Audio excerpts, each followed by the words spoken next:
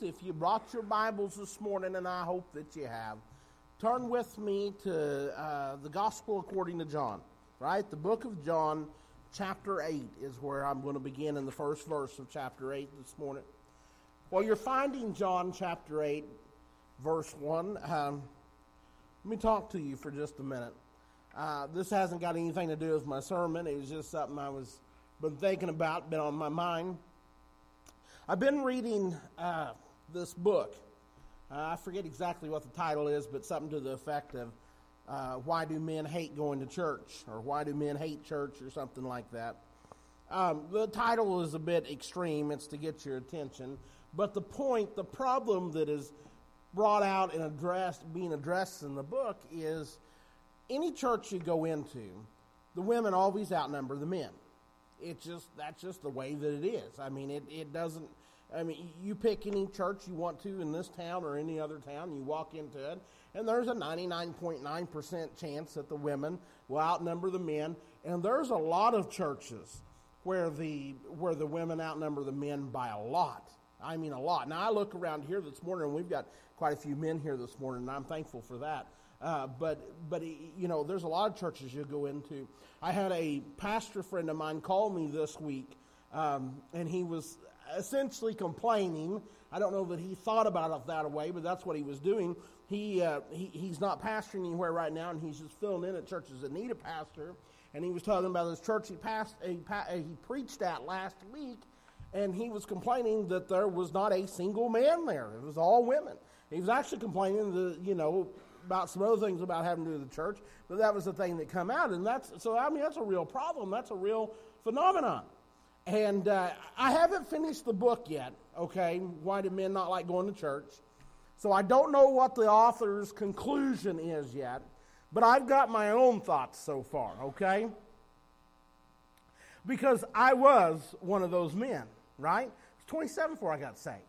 Me and Jennifer was married for 8 years, I guess it was, and she would go to church, and I'd stay at home. I'll tell you exactly why it is that men stay at home and there's more women that go to church than men. Because we're dumber than they are. That's the bottom line. I mean, it really is.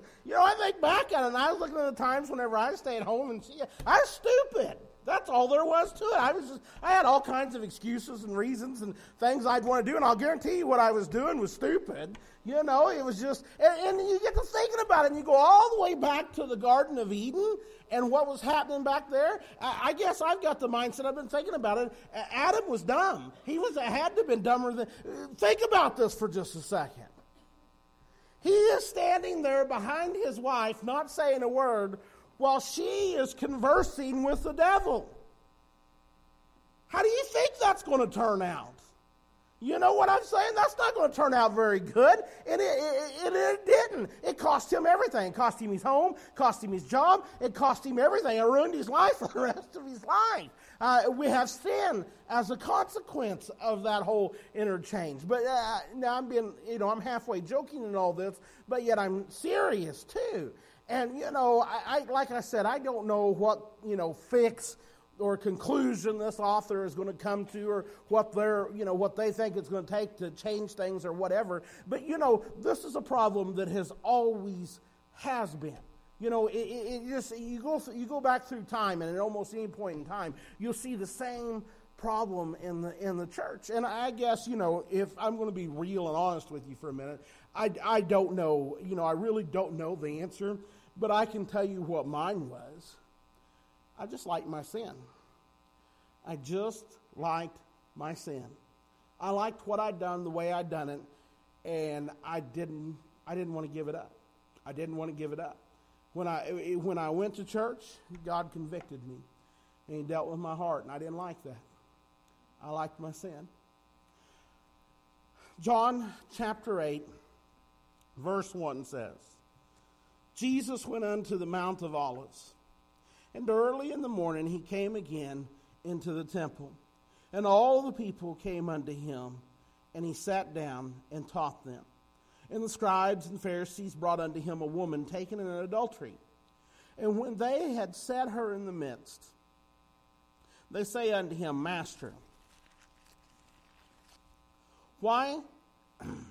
Excuse me. Verse 4. They say unto him, Master, this woman was taken in adultery in the very act. Now Moses in the law commanded us that such should be stoned. But what sayest thou? And they said, tempting him, that they might have to accuse him. But Jesus stooped down, and with his finger wrote on the ground, as though he heard them not. And when they continued asking him, he lifted up himself, and said unto them, He that is without sin among you, let him first cast a stone at her. And again he stooped down, and wrote on the ground. And they which heard it, being convicted by their own conscience, went out one by one, beginning at the eldest, even unto the last. And Jesus was left alone, and the woman standing in the midst. And Jesus had lifted up himself, and saw none but the woman. He said unto her, Woman, where are those thine accusers? Hath no man condemned thee? She said, No man, Lord. And Jesus said unto her, Neither do I condemn thee. Go and sin no more. Let us pray. Will you bow your heads with me? Heavenly Father, we come before you one more time, thanking you for the good day and for the many blessings. Thanking you for the opportunity you've given us to gather here and to worship you, to fellowship together, to lift our voices up together, giving you the praise and glory that you alone are due. And Lord, I thank you this morning, not only for the ability and the health that you've given us to be here this morning together, the roof you put over our head. We thank you, Lord, for the nation that we live in, the freedom that we have, that we take for granted, that we have to be able to come here this morning freely without fear of persecution. But we thank you most of all for your Son, Jesus, for the reason that we have, for the hope that we have to gather here this morning. Lord, we didn't deserve it. We can't do enough to earn it, to repay you. We can't even thank you enough. But Lord, you knew that beforehand, and you done it anyways. So Lord, let us always be a people with praise and glory on our lips, because you alone are worthy of it. And Lord, I just pray as we go forward here this morning in this service, Lord, that you just have your way and your will in the midst here. Lord, you know us. You know our hearts. You know our minds. There's nothing that's hidden from you. There's no surprises here to you this morning. So, Lord, I pray, Lord, that you would just have your way and your will in our midst. God, that you would move here in our service and do what only you can do. God, that you would just convict us of where we fall short. Lord, my prayer this morning is none of us would leave here this morning lost, but everyone, Lord, would leave here knowing that they're one of yours, that they're saved and on their way to heaven. Their name is written in the Lamb's Book of Life. So, Lord, I'm just praying, asking, Lord, help us to get out of the way and let you be God of this service here this morning. Have your way and your will in our midst here this morning. Lord, move by your Holy Spirit in a mighty way. Let your presence be felt and be known here. Lord, let there be no mistaking that everyone leave here this morning knowing that they've been in your presence, knowing that they've heard from you this morning. And so, Lord, that brings me to the last thing what I ask you is I need your help this morning. I can't do this without you. I can't preach. I got nothing to say unless you give it to me. So, Lord, I'm just asking that you'd clear my mind of everything but your message, your thoughts, your words. You give me the clarity of mind I need to preach your message and to do it in a way that pleases you and brings you glory. I pray, Lord, that you'd put the very words on my tongue, Lord, so that they would, Lord, so that I would say what you would have me to say. Lord, that everyone would know that it's come from you through my spirit to theirs. And so, Lord, I'm just praying, Lord, asking for your anointing, asking for a filling of your spirit, asking for you to have your way and your will in our midst here this morning. And we'll be sure and give you every bit of the glory for it. Lord, we love you. We worship you. We praise your holy name. God, do it in your power and with your authority. And we give you the glory because we love you. We ask it all in the precious and holy name of Jesus. Amen. You know, the sin of adultery, which is what's happened or been happening or took place here or brought out here, It's certainly not a new one. We often refer to, prostitution as the oldest profession in the world. I don't know that that's meant literally, but I mean it's meant, to make a point that adultery, infidelity, being promiscuous,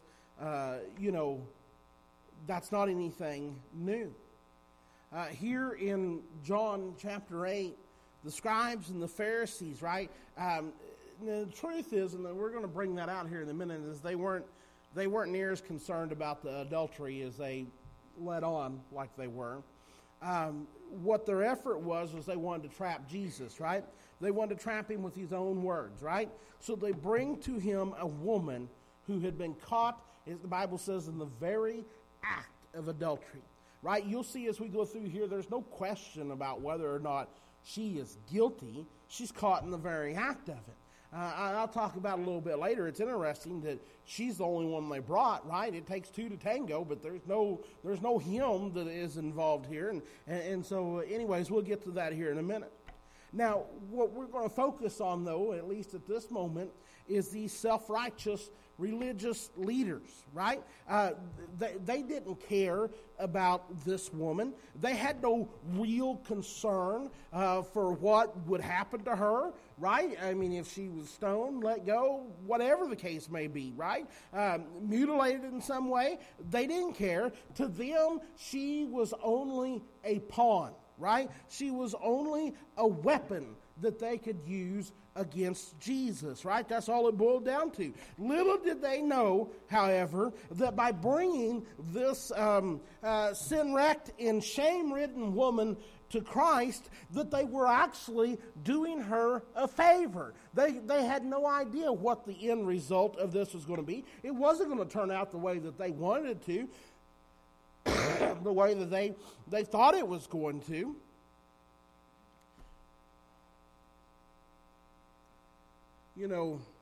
When I think about her and her situation for just a minute, I think about those whose lives carry the shameful marks of sin, right? That they're only going to find mercy and grace at the feet of Jesus. When I think about that, and I think about even though these guys brought her to Christ and it's all wrong in what they're doing, I think about what the result is of each one of us when we're brought to Christ. When we look at this instance, right, so here's the scene, right? Christ is teaching. The Pharisees and scribes, they don't like what he's teaching. They have become very jealous. They are looking for a way to, they're looking for a way to get rid of him, right? This chapter starts out with them wanting to stone this woman. It ends with them wanting to stone Jesus, right? So, that you see the direction that things are heading. You see what is happening here. And so anyways, as we look at this, they bring her to him. They don't bring the other person, right? I told you there's two involved in the adultery. They just bring her. They don't care about the adultery. They don't care about her. They don't actually care about the law of Moses or what is right and what is wrong. All that they care about is trying to get rid of Jesus.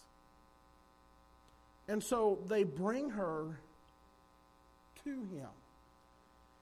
And there is this scene that takes place that has got to be extremely awkward. Could you imagine being there? And all of a sudden they throw this woman into the midst, and probably, the shame and the guilt is going to be very obvious. And they ask Jesus this question, trying to get him to trip him up about what they should do with her, that the law of Moses says to stone her to death. What do you say? And he doesn't say anything. Silence. I think we're familiar with the silence of Christ when this woman is brought into his presence. There's been a lot of speculation, right, about what Christ wrote in the ground. Because that's the one thing it tells us, is that he is there with his finger writing something in the ground, in the dust. And through the whole thing, right? He's writing. He finally responds to them, telling them that whoever's without sin, they can cast the first stone. And he goes back to writing in the dust, in the ground. The Scripture doesn't tell us what it is that he is writing there in the dust on that day, right? What it is that he wrote in the ground. And there's no way to know for sure what it is that he wrote. But have you ever thought about it before? Have you ever thought about it and saw it this way, that here, right here in this instance, in the dust, is the very same finger that wrote the Ten Commandments on the tablets of stone some 1,500 years ago on Mount Sinai, right? The very ones they reference back to when they say the law of Moses. You see, because it is, when Jesus is writing there in the dust, it is the finger of God that is writing there that day in the ground. And not only did Jesus stoop over and write in the ground twice, but when I think about all that, God came down at Mount Sinai twice. The Ten Commandments are written twice. The Bible says with the very finger of God. So back to our question, what was it that Jesus was writing in the ground? Well, we don't know, but maybe he wrote the same thing that he wrote on those tablets for Moses 1,500 years earlier on Mount Sinai. Maybe that's not what he wrote. Maybe he started writing down a list of each one of their sins, right? Because this is the one that nothing is hidden from. This is the one that knows even what's in the deepest recesses of your heart. It's possible, right? I mean, because what is there that God does not know? He knew their sins on that day just the very same as he knows our sins today. Their sins weren't any more hidden from him 2,000 years ago than our sins are hidden from him today. Or then again, maybe he's just doodling there in the ground, right? Maybe he's just making lines that are pictures of whatever. I don't know what it was, but whatever it was, this whole exchange was enough. The scribes and Pharisees, they had seen enough. They seen enough, because we see after this, they walk away, starting with the eldest to the youngest, one after another. So let's take just a minute, just like Jennifer read in her scriptures this morning about Jesus being the friend of sinners. Let's take a moment today and let's look at Jesus, the friend of sinners, right? That's something that was, if you paid attention to the scriptures she read, that's something that they used as an insult against him. But actually it is the truth. One of the things that Jesus is most criticized for by the religious folks and religious establishment of his day was that he welcomed sinners, right? That's why he was termed, right, and it was derogatory, the friend of sinners, right? It was hurled at him as an insult. But it's actually a title that's treasured by millions who know him as their Lord and as their Savior. So let's think about this and let's look at this for a minute.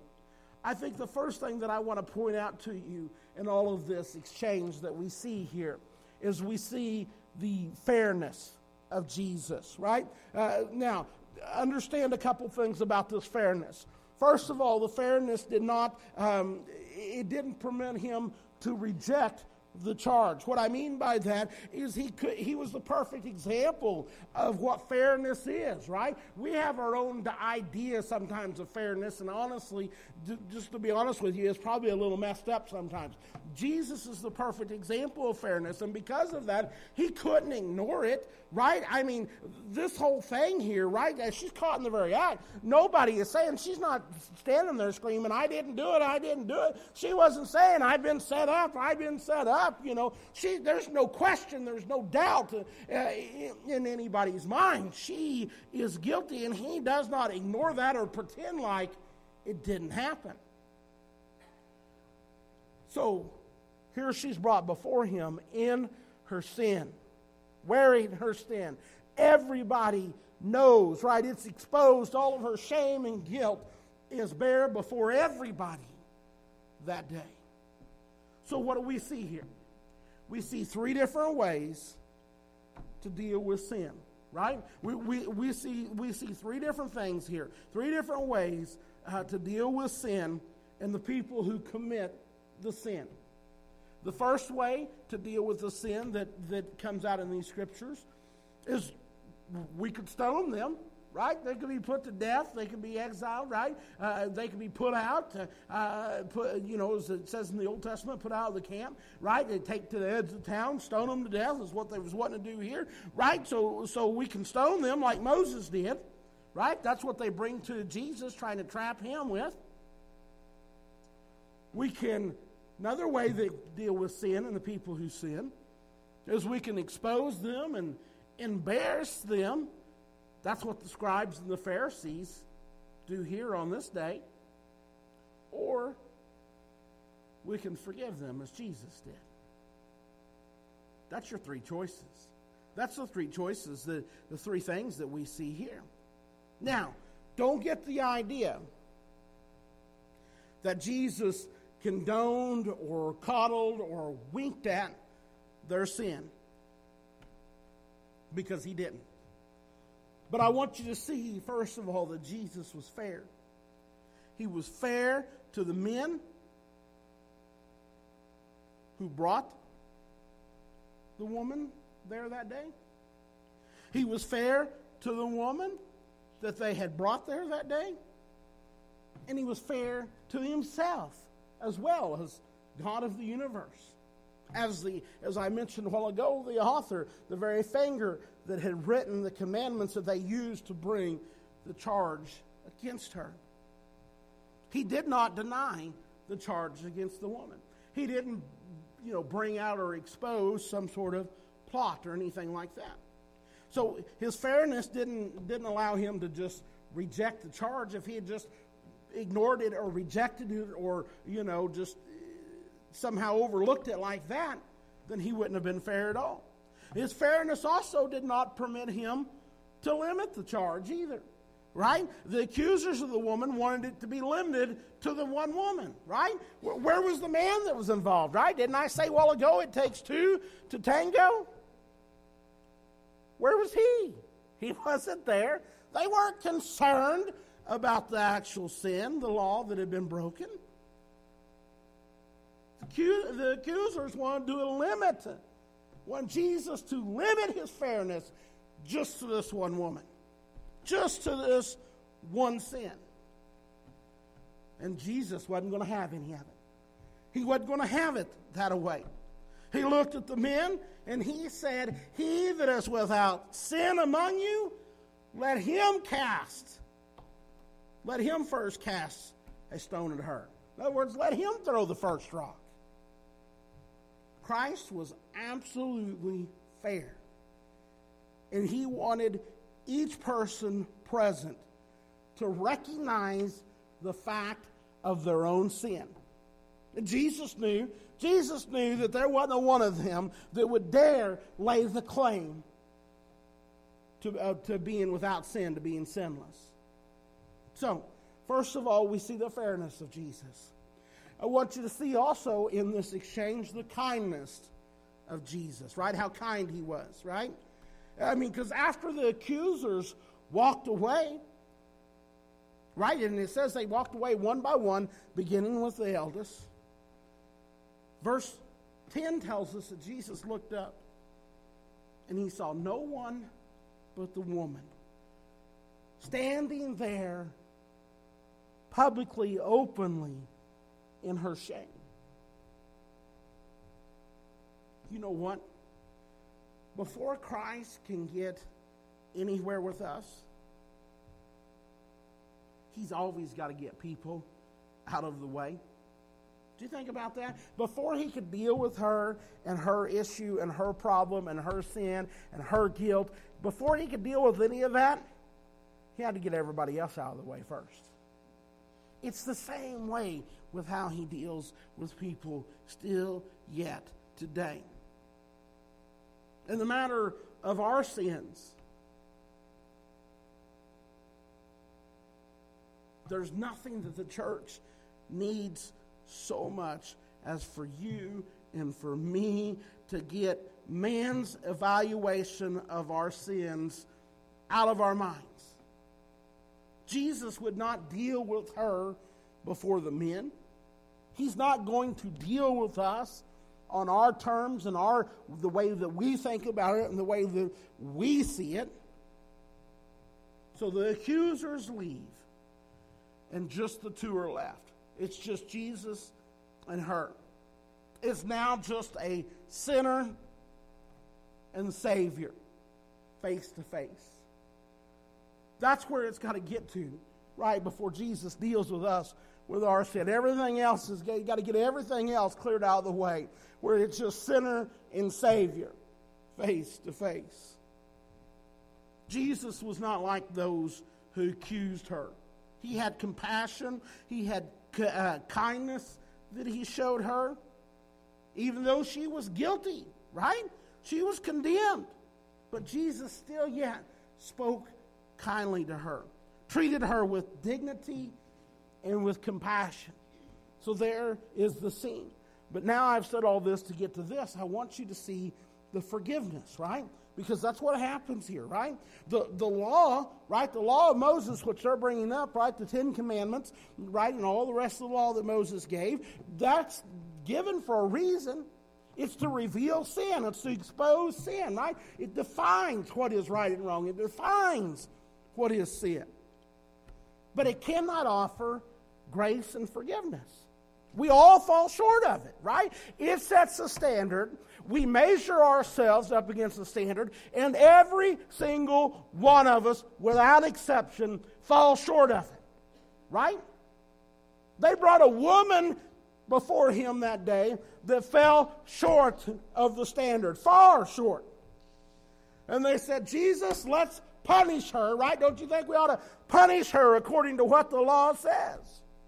And Jesus says, oh yeah, and whoever among you that has not fallen short of that standard yourself, you go ahead, you start, you be first. And they wasn't, all these self-righteous hypocrites, bunch of bumbling fools, that's what they were. Not a single one of them, right, even in all their self-righteousness, could dare make that claim. They knew. They all sinned and fell short of the glory of God, just like you and I. Did you realize that it is God's delight to show grace to undeserving sinners?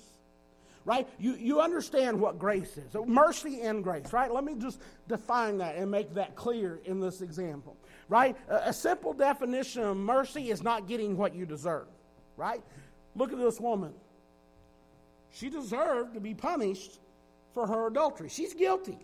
Even though we see a lot of things happen here that wasn't right, that still doesn't take away the guilt of her sin. Right? She's guilty. Mercy is not getting what she deserves, which is punished for her sin. And grace is God's delight to show us that do not deserve grace. Grace is getting what you do not deserve. She didn't deserve forgiveness. She didn't deserve a new life. She didn't deserve a new chance. But God gave it to her anyways. That's grace. It's the same thing for us. Who here this morning deserves heaven? Who here is worthy of God's forgiveness? Who here deserves and was worthy of the sacrifice that God made of His only begotten Son so that you could be reconciled to Him and go to heaven one day? Who here among us deserves that? Who here was worthy of that? None of us. Not a single one. And God knew that, right? This isn't a... I forget what they call that whenever you buy something blindly and you don't know what it is until you get it, until after you've bought it, right? It wasn't that way with God, with us, right? He didn't blindly go into this not knowing what we were. He knew exactly what we were. He knew that we were in open rebellion against Him. He knew that we hated Him. Just like I started out talking about, why is it that men don't like coming to church? You see less men than women because they're dumber than women. That's why it's stupid. And He knew how stupid we were. He knew. That's why we're compared to sheep so often, I think, is because they're dumb too. We're dumb just like it. Always getting ourselves in trouble. Always getting ourselves in a mess. Always doing what we know that we shouldn't do. God knew. We didn't deserve it. And yet He done it anyways.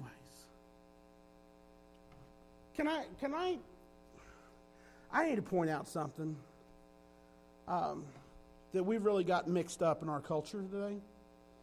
Forgiveness is not the same thing as tolerance.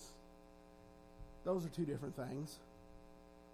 Jesus, we don't see tolerance of adultery here. Jesus is not tolerating sin. He's not putting up with sin. He's forgiving her and her sin. Being forgiven does not mean that the sin does not matter. Right? It doesn't matter. If you take from this, well, what Jesus is teaching here is to break God's law into sin is really not a big deal and it doesn't matter. You're missing it. You don't understand what forgiveness is. Forgiveness, being forgiven, does not mean that the sin doesn't matter. On the contrary, it actually means just the opposite. It means that the sin does matter. But that God is choosing to set that aside. He is choosing to forgive. And when I think about this and this forgiveness and who needs forgiveness and this whole incident, right? And He said, whoever's without sin cast the first stone. The only sinless person there that day who legitimately could have thrown that first stone at her is the one that showed her mercy instead. How unexpected it must have been when He said, neither do I condemn thee. Because, see, when all them other guys realize I don't meet the standard either, I deserve to be stoned just as much as she deserves to be stoned. And they walk away, one to the oldest. One after another, oldest to the youngest. I don't know why it was the oldest to the youngest. We can speculate on a lot of things. I'm going to go back to my stupid theory for a minute. It seems like as you get older, men get a little bit less stupid, right? Maybe the oldest is the one that realized first that, you know what?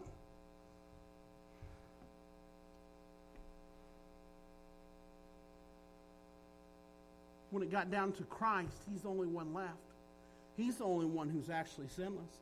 He's the only one that actually had the right to stone her. He's the only one that actually had the right to pass judgment. He's the only one that actually had the right.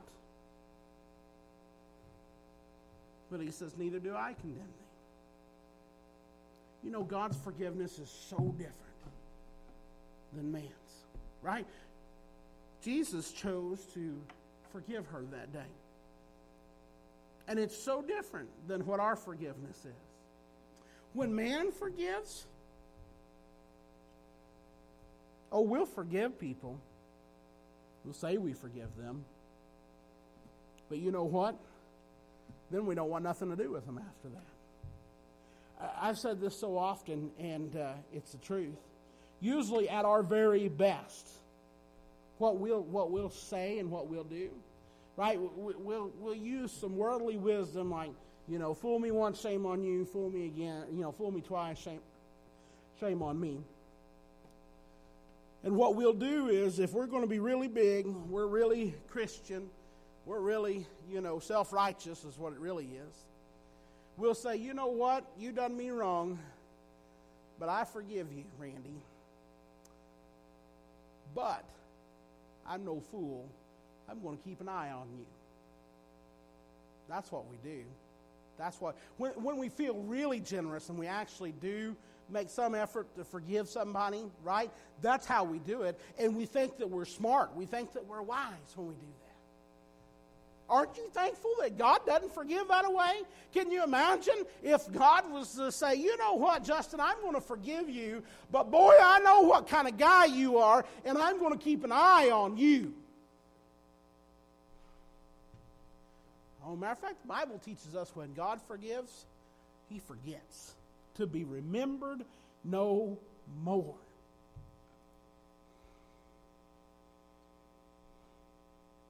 If God forgave sin like we do, He'd not have anything. There wouldn't be nobody going to heaven. Do you realize that? This woman had been thrown before Jesus as a guilty, condemned adulteress.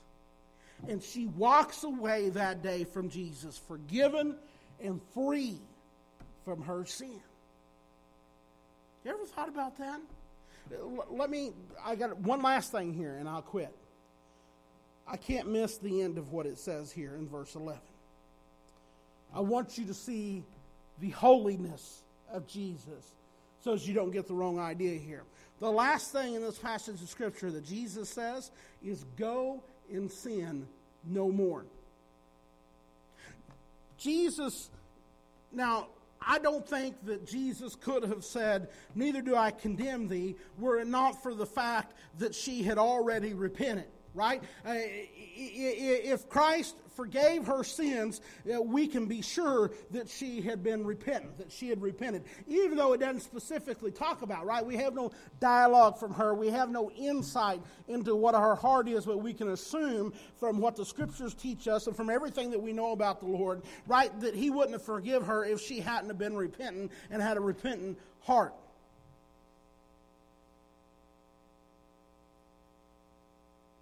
I mean, if Christ forgave her sins, we can be sure that she was repentant.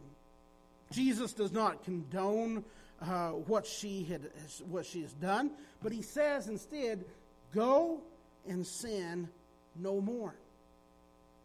The forgiveness that she receives is to be followed by a new life. Go and sin no more. Not go back into the bed of your lover that you've committed adultery with. Not go back to your old life in your old way doing the same things that you used to do. No, it's go and sin no more, right? It is go, and it's the go and sin no more, right? Her forgiveness is followed by a new life, right? She has a new Lord and a new life, right? God grants her forgiveness as a free gift, right? And so that's what He does today. God grants forgiveness as a free gift to all who will put their trust in Jesus. And what Jesus did when He died on Calvary's cross, right? Because when He died on Calvary's cross, He died for her sins. He died for my sins. He died for your sins.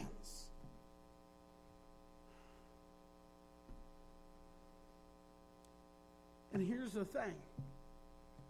His grace, which is free, it becomes the motive to live a life of holiness, which is just the opposite of the self-righteous Pharisees and scribes and religious people of Jesus' day that has brought this woman and tossed her before Him, that was jealous, and by the time you get to the end of this chapter is looking for an opportunity to stone Jesus themselves and put Him to death.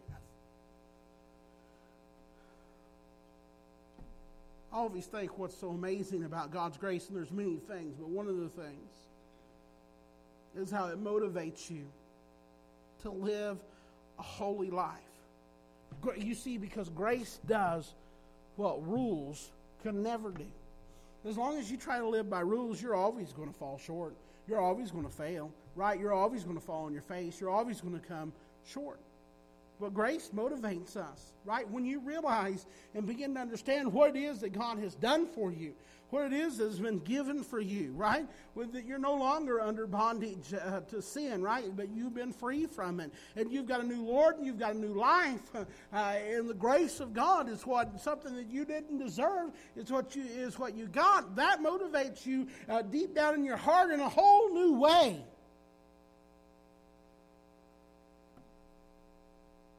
Grace does what rules could never do, what laws could never do. And just so no one thinks that adultery doesn't matter, Jesus never plays it down. He never says, and he doesn't say here, it's no big deal, or I'm going to let this one slide, or, well, it wasn't really your fault. No. He forgives her sins. And then sends her forth, sends her out to live a new life. Even though she is guilty, caught in the very act. And by God's grace, she leaves with a clean slate and a new life.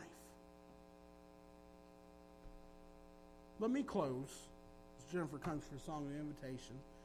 Let me close by just pointing out one or two things here to you this morning.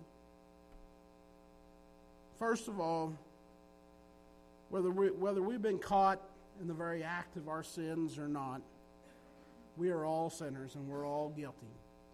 We all know that. The Bible also says that there is a time coming when every single last one of us must stand before God in judgment. She stood before God that day in judgment. Every single one of us are going to have to stand before God in judgment. So let me ask you a question. Are you ready? There's no question, there's no doubt, your day is coming.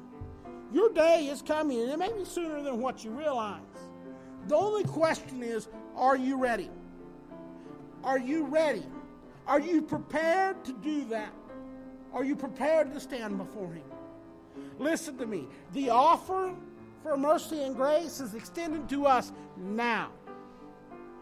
That time, that day is coming to an end and coming to a close.